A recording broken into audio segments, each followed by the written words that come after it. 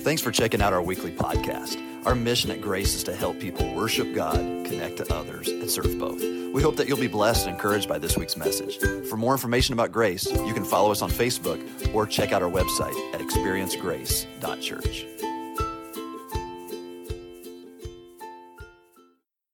We're going to be in Ephesians chapter 4. While you're turning to Ephesians chapter 4, I know the talk of the world just a week ago was a football game that was being played. And there was something that happened in the football game that was being played last week that many of you, even if you're not a football player, may have seen a clip of something that happened, and there was a lot of talk about it. But just in case you didn't see it, I wanted to show you a quick clip of something that happened last week.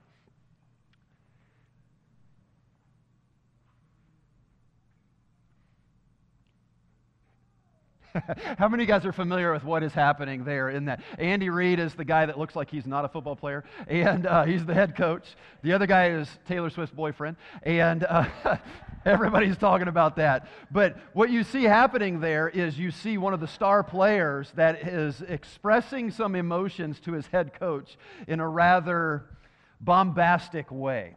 How many of you guys have an opinion on what you just witnessed in regards to what should or should not have happened in that situation? Anyone have an opinion on that? How many of you guys read someone else's opinion on that or talked about it maybe over the last week? You know, there's a lot of different things that we could say about it. I think everyone here probably has some kind of hot take on what we think should have happened. But no matter what opinion we may have, I think we can all agree that there was an emotion present that caused the behavior that was observed. It's an emotion that all of us deal with at some point or another, and some of us deal with it a little bit more frequently. Does anyone know what emotion that is? Anger. Yeah, very good, class. You guys are already there. Right? You know where we're going with this in Ephesians chapter 4. When was the last time that you had to deal with anger? Could you imagine if after a service you saw Pastor Andrew or Mark coming up to me like that? It'd be two hits, me hitting them and them hitting the floor, all right?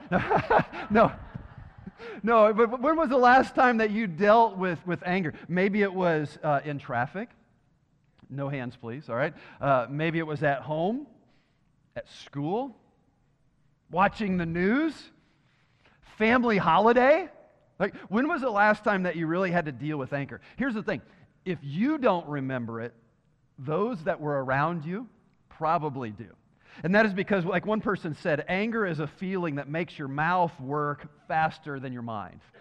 I think we could all agree with that, right? Anger leads us to do incredibly foolish things. We say things that we don't mean, and we do things that we regret. And oftentimes, our greatest regrets can be traced back to a time where we responded in anger.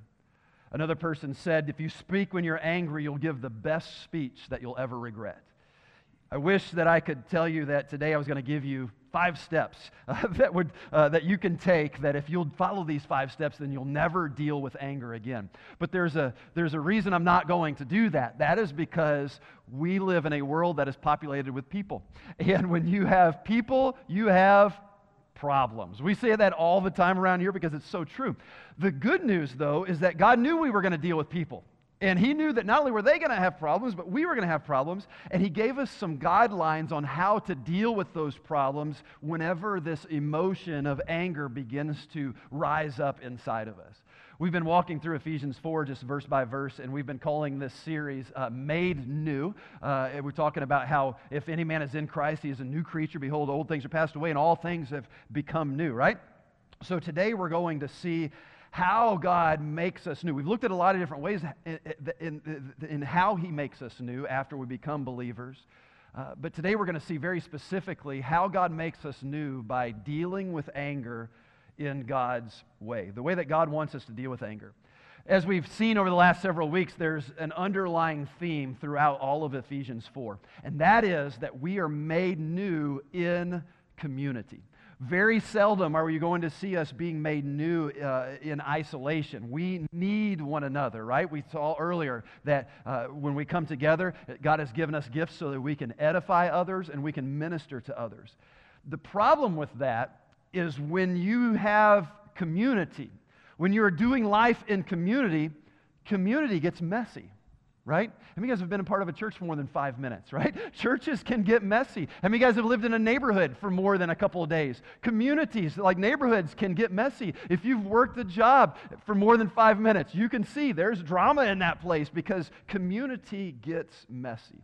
You're going to be let down. You're going to be disappointed. You're going to be angered. And in the context of this passage, he's writing to a church. And he's telling us that within the church, there are going to be opportunities to be angered. Because here's the truth. If you haven't been let down, if you haven't been disappointed, if you haven't been angered in church, just give it time. Give it a few minutes. It may be me. It may be my mama. It may be Mark or John up here. I don't know who it could be, but I guarantee you someone's going to let you down. There are going to be opportunities for this emotion to be expressed. And so as we saw just a couple of weeks ago, after Paul was telling this church at Ephesus that we shouldn't walk like the Gentiles, we shouldn't walk like people that are without Christ, he begins to explain what it looks like to walk differently. Do you remember what it was? We start by putting off certain things. We renew our mind, and then we put on other things. This renewing of the mind is where we see truth that is imparted, and we see that truth sets us free. This isn't like a spiritual, metaphorical, philosophical thing that he's talking about here that lacks clarity.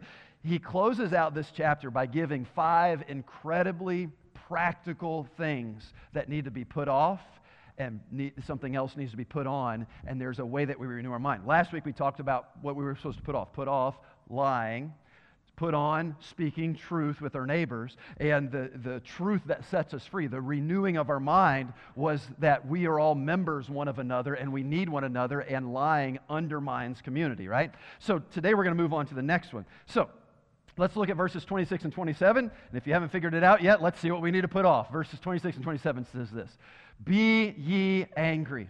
Some of you are like, that's my life verse right there. Be ye angry. But notice there's not a period there. There's a comma there. And I'm not real good at English. I went to school in Tennessee, but I can understand that that means that's not the end of it, right? He says, be angry, but don't sin, right? Sin not, and let not the sun go down upon your wrath, neither give place to the devil. So, class, according to this verse, what is it that needs put off in the life of believers? Anger. All right, very good, very simple. It is putting off anger. In order to put off anger, we need to understand what it is. I don't know that we need to spend a lot of time on this, so I'll just say it this way. Anger is a strong feeling of displeasure that is aroused by a wrong. The call here is not to put off all anger. He does start the verse by saying, be ye angry. There are certain things that should upset us. Can anyone think of an instance where Jesus was a little bit upset about something? Remember, it was in the temple. What did he do? He started flipping tables, right? The money changers were doing things they weren't supposed to be doing, and Jesus followed this verse. He was angry. He was upset about something. You see, anger is not inherently sinful. We should be angry whenever there is injustice. We should be angry when there's immorality, or when you've been cheated, or when you've been robbed, or been treated unfairly. It's what we do with the anger that makes the difference. That's why it says, be angry and sin not. We can't allow the anger to lead us to further sin. One person said this: emotional control must be maintained as we express anger in spiritually appropriate ways. Usually when you're angry, you're not using that kind of verbiage. You know what I'm talking about. When you're angry, you just kind of lose it all. But when we step back from this emotion, when we are walking with Jesus and He is making us new by the power of His Spirit and the truth of His Word, we can have emotional control, and we can express anger in what is considered spiritually appropriate ways. Jesus demonstrated this for us, not just in the temple, because He did flip over the tables because He was upset, but He didn't allow that to lead Him to more anger. Jesus demonstrated it by the way that He interacted with people. Who were the people that Jesus gave the most harsh words to? Because He was angry with them. It was the spiritual people, right? It was the hypocrites. He just blasted them. But when you see Jesus talking with the prostitutes and the publicans and these people that were the down and outers, you don't see him blasting them. You see that he's angered with their sin because he knows the pain that it's causing them, but he treats them differently. His anger is measured and it is expressed in an appropriate way. We are to put off the wrong kinds of anger. Anger that leads to sin, anger that takes over, anger that begins to control us. What's interesting is as you read through this verse, he says, be angry and sin not. Let not the sun go down upon your, what's that next word? Wrath. Now, in their language, wrath is the same word as angry, but there's a prefix that's attached to it. And the prefix literally means to bring something near. It means to bring something close. So he says, don't be angry and don't let the sun go down upon your wrath. Or in other words, what he's saying is, don't allow anger to abide close to you. Don't bring anger close and live with it like it's just something that we all deal with, or I'm Irish, I was born this way, or whatever it is. He's like, it needs to be dealt with. He says, don't do it. Don't let the sun go down upon that anger or that wrath. This would be being in a state where anger is always near, being easily agitated. I have so many illustrations that I could share with you in regards to anger because I deal with this just like so many others do. But I'll give an illustration of a guy that I saw. I was in Morton over here, the two gas stations that are close to one another right over by the Walmart in Morton. And this was, I don't know, probably about 7 or 8 years ago. And this guy caught my attention because he was in a smaller car, but he was a hoss. I mean, you guys know what I'm talking about when I say he was a hoss. He's a big old boy. He was one of those guys, he was so big in a car that was so small that he had his hand on the wheel and his other hand was like wrapped around the seat next to him, and it wasn't because he had his lady with him. He was by himself. He was driving like this, and he was waiting to go, and I don't remember exactly what happened, but a car went in front of him or went beside him and went behind him, and I think he was keeping anger near. He was keeping it close because this guy was laid back like this, and he went nuts. Like he was expressing emotion with one finger, and he was doing it almost at the very back. Like he's doing this in the very back windshield, right? And I could tell he's screaming. The whole car's going back and forth like this, and he's just, doing one of these crazy anger things. And then he just went right back to normal, just like that was life. And I was like, Jerry, you really shouldn't act like that in public, all right? But no, it wasn't Jerry, it was someone else. I don't know who it was. But what I saw, though, is that here's a guy who's sitting in his car like everything's normal, and then one little thing just set him off. I would venture to say that this would be what wrath is.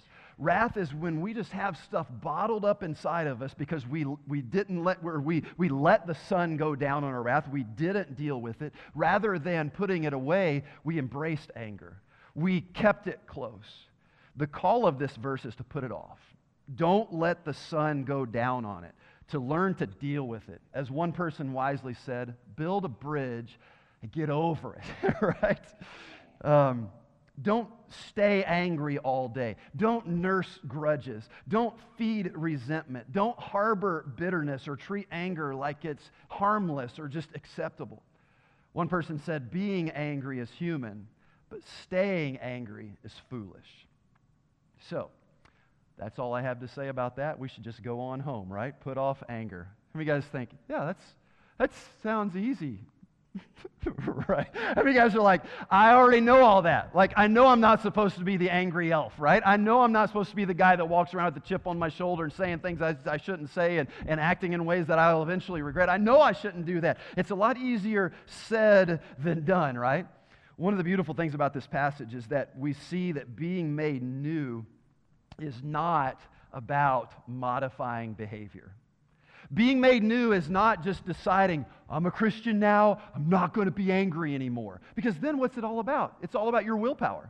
It's all about your ability to work up the courage or the patience or whatever it is.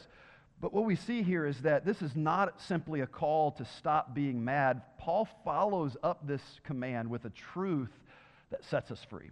A truth that renews our mind. Because remember, we put it off, we renew our mind so that we can put on the right thing. So let's talk about the truth that we see here that renews our mind. Let's look at, don't go to the next slide yet. I want to see if you guys can figure it out. What truth is in these verses that can help us to understand why it's so important to put off anger? Be angry and sin not. Let not the sun go down upon your wrath. Neither give place to the devil. Do you see the simple truth that's there that gives us some prodding, some nudging, some encouragement to put off anger? Because when we don't, what happens? It gives place to the devil. It gives place to the devil. When anger is not put off, it gives the enemy place. If you've ever seen a topographical map. How many of you guys have ever seen a topographical map? It's got all the weird lines and everything. It shows elevations and all that. Topographical, topos is the word that's used here for place. It literally means an inhabited place that's been marked off. It's like when you look at a map and there's Tremont, it's represented as a dot. That is a place where the people, the Tremontonians or the Tremontites or whatever you want to call them, that's where they are, you know. And the verse here is telling us that as a believer, we should not give place to the devil. Now, I brought a basketball up here with me because that's kind of the mode that I've been in for the last several months. And I was trying to think of who I could use as an illustration that I could push around a little. Levi, do you mind coming up and let me use you? Levi's always up for public embarrassment, right? But, all right. So, Levi is up here. Did you play basketball very much? In fifth grade. In fifth grade, all right. So, he was super good. I'll move over here just a little bit so they can see you a little better, all right? And so, I need someone to pass. Can you pass the ball, Brad? Can you do that? Not from there. Come on up here, all right? And just real simple, okay? You don't actually have to pass it. Just act like you're passing. You can actually stay right there. Can you catch it? All right. All right. So, we're going to pretend that Brad is on offense, and I am on defense, and Levi is on offense as well. So he's trying to get him the ball. The basket's right here, okay? This is what they would call the post in basketball, right? They're trying to get the ball. Usually it's the opposite. Usually the tall guy is down here against the smaller guy because he has an advantage down low, right? So you want to get it as close to the basket as you can. And so you can see real easy, if he wants to pass it right now, he's posting me up, right? Posting me up. And now, there you go. And go ahead and you pass him the ball. Now, when I allow him to pass the ball, I told you you didn't have to, but I lied. There it is. Now what has taken place? It's kind of a play on words. I've given Levi place, right? I've given him topos. I've given him an area in which he can work. You see what I'm saying? Go and pass the ball back to him. What this verse is calling us to do is he's saying, don't give him place. What that looks like in basketball is the defender is doing this. Now, some defenders kind of do this, you know, and it's kind of weird. That's not how you do it. The way that you coach guys to do it is you three-quarter front them. You put this foot in front of them. You put this hand in front of them. That's a hard pass, right? I know Brad's like amazing, right? He ain't got nothing on LeBron, or LeBron ain't got nothing on you. But this is going to be a hard pass for him to make. And so what we teach our athletes is you don't allow this guy to get the ball, because if you're in this position and you give it to him, go ahead and pass it to him, this puts you in a disadvantage because he's so much closer to the basket. He can make one move and be there. You see what I'm saying? And what this verse is telling us here, go ahead and pass it back to him, I want you to live your life in such a way so that you are defending and not allowing the enemy to get this kind of place. Now, we're not talking about basketball here, and we're not just talking about just spiritual warfare in general. What is this verse talking about here? It's talking specifically about one emotion. What is it? Anger. So he's telling us when it comes to this thing of anger, we don't just casually sit back and go, it's just something I deal with, you know, and, you know, it's just something that it's just the way I am, you know, or you don't understand what they did to me or whatever else it may be. No, I recognize that this is something that if I allow anger to come in, I am giving the enemy room to work in my life. Place to work. Thank you. That's all I got for you. All right, give them a hand. Good work, man. Not bad for fifth grade talent, all right? So he tells us here not to give place to the enemy. There are very few things that give the enemy a tactical advantage in our lives like unresolved anger. Another passage of Scripture actually talks about this place as an opportunity for the enemy to build what the Bible calls strongholds. You see, unresolved anger invades other areas of our lives, and we begin to see life through what one guy called angry lenses. We walk around just upset at everything.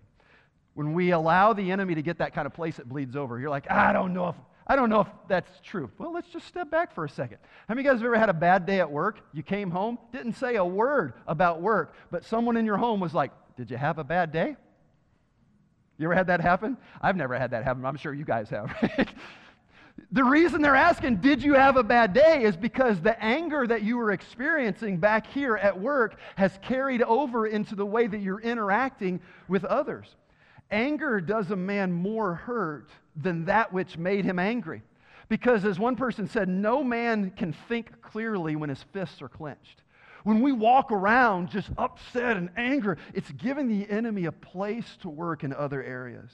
As a matter of fact, in verse 27, where this word angry is used, it carries the idea of being instigated. It carries the idea of being provoked. As a matter of fact, the tense of the verb, like we think of past, present, and future, the tense of this verb is passive. So what that means is it indicates that the subject is the recipient of the action. For example, if I were to say, we were comforted. Comforted would be used in a passive tense. That means me as the subject was receiving comfort. Does that make sense? So when he talks about being angry here, he's not saying stop getting worked up about things and getting angered and mad. He's saying there's someone out there that is instigating you, that is provoking you and trying to make you angry. But what happens a lot of times is we fall into that trap where Ephesians 6 says, we wrestle not against flesh and blood, right? But we think that we do. We think the issue is that jerk at work. We think it's the crazy person that we live next to or the one that we're married to. We push it off on them, but we have to recognize that anger is a tool of the enemy. The truth that sets us free from anger is that whatever it is that is agitating us to the point of anger is designed by the enemy to lead us into further sin.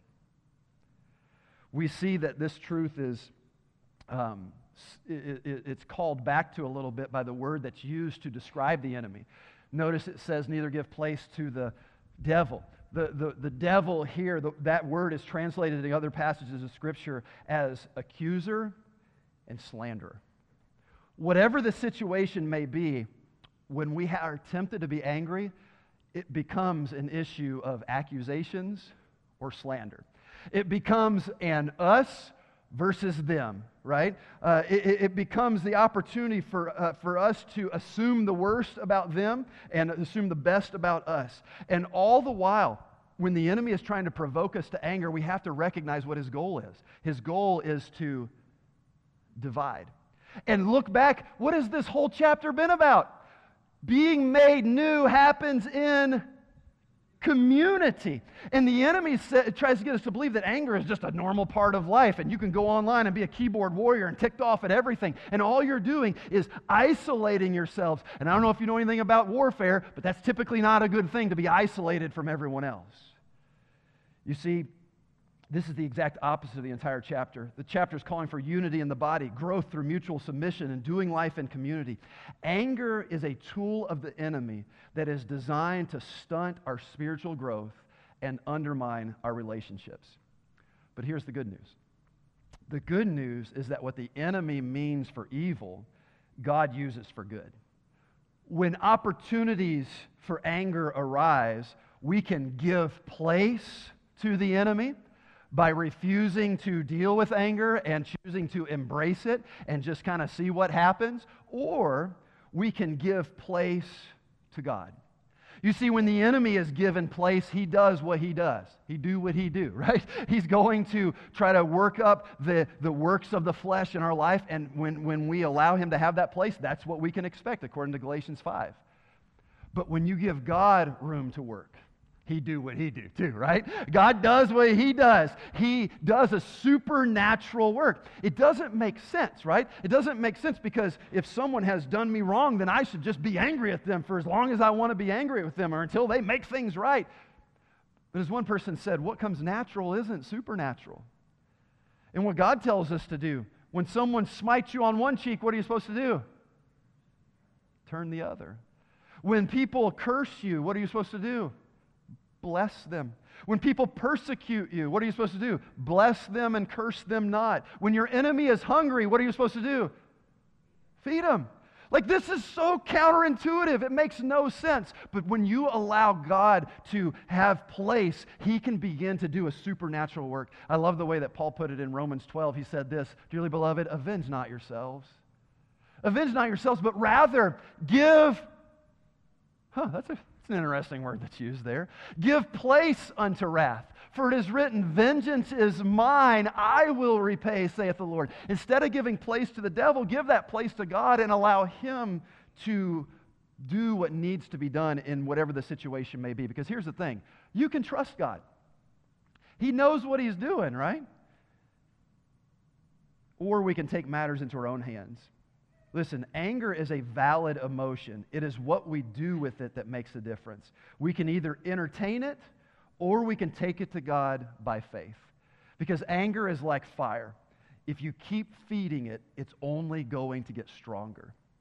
But the same thing is true about faith. What does the Bible tell us to do with our faith? It tells us to exercise our faith. And the more that we exercise it, the more opportunity we have to see it increase, to see it grow. And I'm telling you that when we are faced with this emotion of anger, we have an opportunity to express faith in God and exercise faith and allow Him to build us in it. Of course, this leads us to the last thought, and that is, what is it that needs to be put on? What needs to be put off? Anger. What truth renews our mind? The enemy gets ground whenever we don't put off anger. So what is it that we need to put on? I wrestled with, how to title the third point here, because when you look at it, you might think if I'm supposed to put off wrong anger, then I'm supposed to put on right anger. We might be able to argue about that and determine who's right or wrong here, but I just want you to look at this verse again. He says, "Be ye angry and sin not." And then this is a proactive command that he's telling us. "Let not the sun go down upon your wrath." In my opinion, I kind of feel like the admonition to put off is anger, and the admonition to put on is dealing with the anger. Not allowing the sun to set. In other words, not letting a night go by without dealing with it in some way. I would contend that this could be called putting on emotional stability. It means dealing with the situation at hand. When Missy and my wife and I were about to get married, one of the things that people told us is, don't fight. Be the first one to say that you're sorry, and I kind of took that as a challenge. And so they would say, don't let the sun go down upon your wrath. And so we'd lay down at nighttime, oftentimes in that first year or 15, and I had done something stupid, and I would just say, babe, I'm sorry, because I'm not going to let the sun go down on my wrath, right? Because I felt like I was being real spiritual. And I felt like that should be the end of it. How many of you have been married for more than 5 minutes and know it doesn't work that way? Right? When he tells us to don't let the sun go down on your wrath, this is more than a decision to just say you're sorry or I forgive them. It's more than a decision to just stop being angry. It is a recognition of what caused the anger. You see, anger doesn't happen in a vacuum. While there is anger, there is pain underneath that anger. C.S. Lewis made a powerful statement. He said, I sat with anger long enough until she told me her real name was grief. It's a powerful thought when we step back and realize that we're not just angry for the sake of being angry. There's a need that hasn't been fulfilled. There's an emotion that's being struck up in the heart of ourselves that is allowing us to feel this emotion of anger. My wife loves to say that emotions are indicators, not dictators. Just because you're angry doesn't mean you need to live your life being angry. When you're angry, you stop, you step back, you want to deal with that emotion and say, what is it inside of me that's making me so angry? Anger is just an indication that there's something deeper that's taking place. You see, to not let the sun go down on your wrath is to deal with anger by getting to the heart of why you're angry. It's not dealing with the problem, it's not dealing with the emotion, it's dealing with the issue. It's not dealing with the problem, not dealing with the person, it's dealing with what the real problem is. Asking prayerfully, am I upset because there's a need that's not being fulfilled? Am I not feeling loved, accepted, or secure? Am I angry because there's something that brings me fear? Am I angry because there's another frustration, or maybe I've been reminded of a previous hurt or a previous pain? Or maybe there was an expectation that was just unmet and that led to anger. I wish I would have learned this a lot earlier in life, because so much of our conflict resolution was just nothing more than declaring, I'm sorry, but you ought to. I'm sorry, but you should.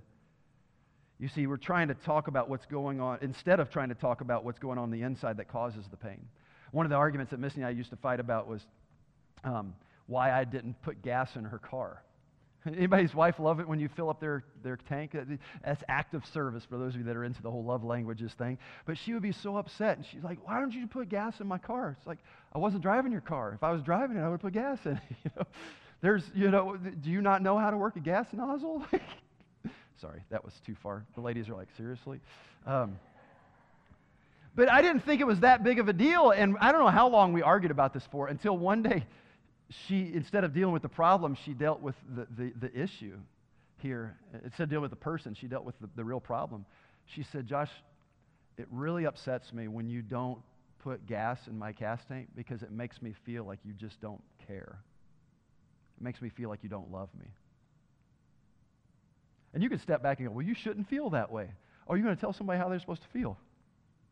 You can't argue with emotions. You can't argue with those kinds of feelings. You see, when we step back and we begin to not let the sun go down upon our wrath, we begin to wrestle with what is it that's at the heart of this. This is prayerful introspection. It's going to God and saying, Lord, I'm really worked up about this. What is it that's making me so upset? Not only is it going to God in prayer and asking for clarity as you read His Word and as His Spirit works through different circumstances, but what's the context of Ephesians 4? Does anyone remember? Being made new in community. So here's a novel idea. When you're really ticked off about something, why not get with someone with which you are doing community and saying, hey, I'm really worked up. Can you help me get to the heart of this? Can you help me dig down and find out what it is that's spurring this thing up within my heart? You see, resolving anger starts with clearly identifying your feelings. And for some of us, that's just a road we don't want to go down. How many guys are like, I'm a man, I don't have feelings? Anyone like that? Yeah, don't raise your hand too quick, right?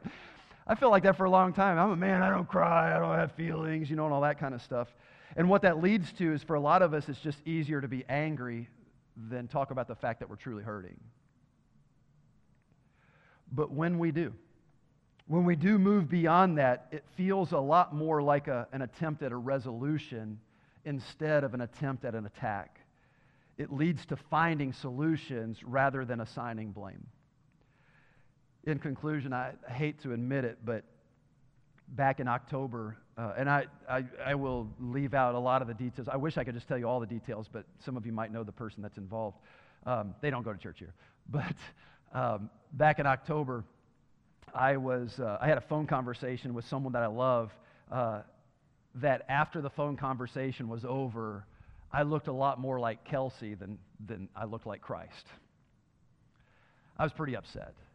I was told something and it made me very angry. I had what could be described as a strong feeling of displeasure aroused by a wrong, as we defined anger earlier. And it was the first time I was in my truck, I was on the phone, and it was the first time that in a long time, I don't even remember ever doing this before, but I'm sure I did at some point.